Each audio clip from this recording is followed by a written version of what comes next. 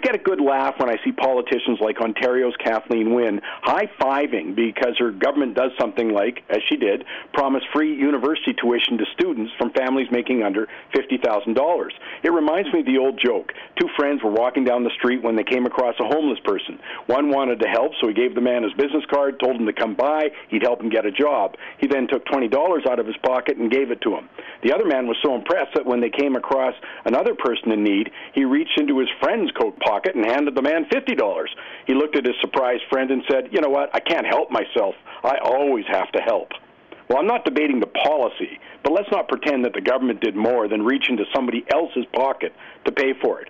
But you got to hand it to the Ontario Liberals. They have a great sense of humor. I mean, come on, just over a month ago, the Ontario Auditor General issued a 307-page report chronicling a shocking record of financial and economic incompetence. The same government is now going to ride to the economic rescue.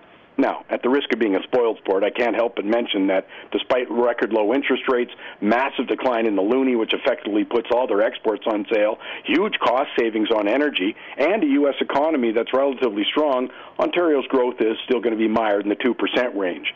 But no worry, they're still using all the right buzzwords, jobs and innovations and economic development. That ought to work.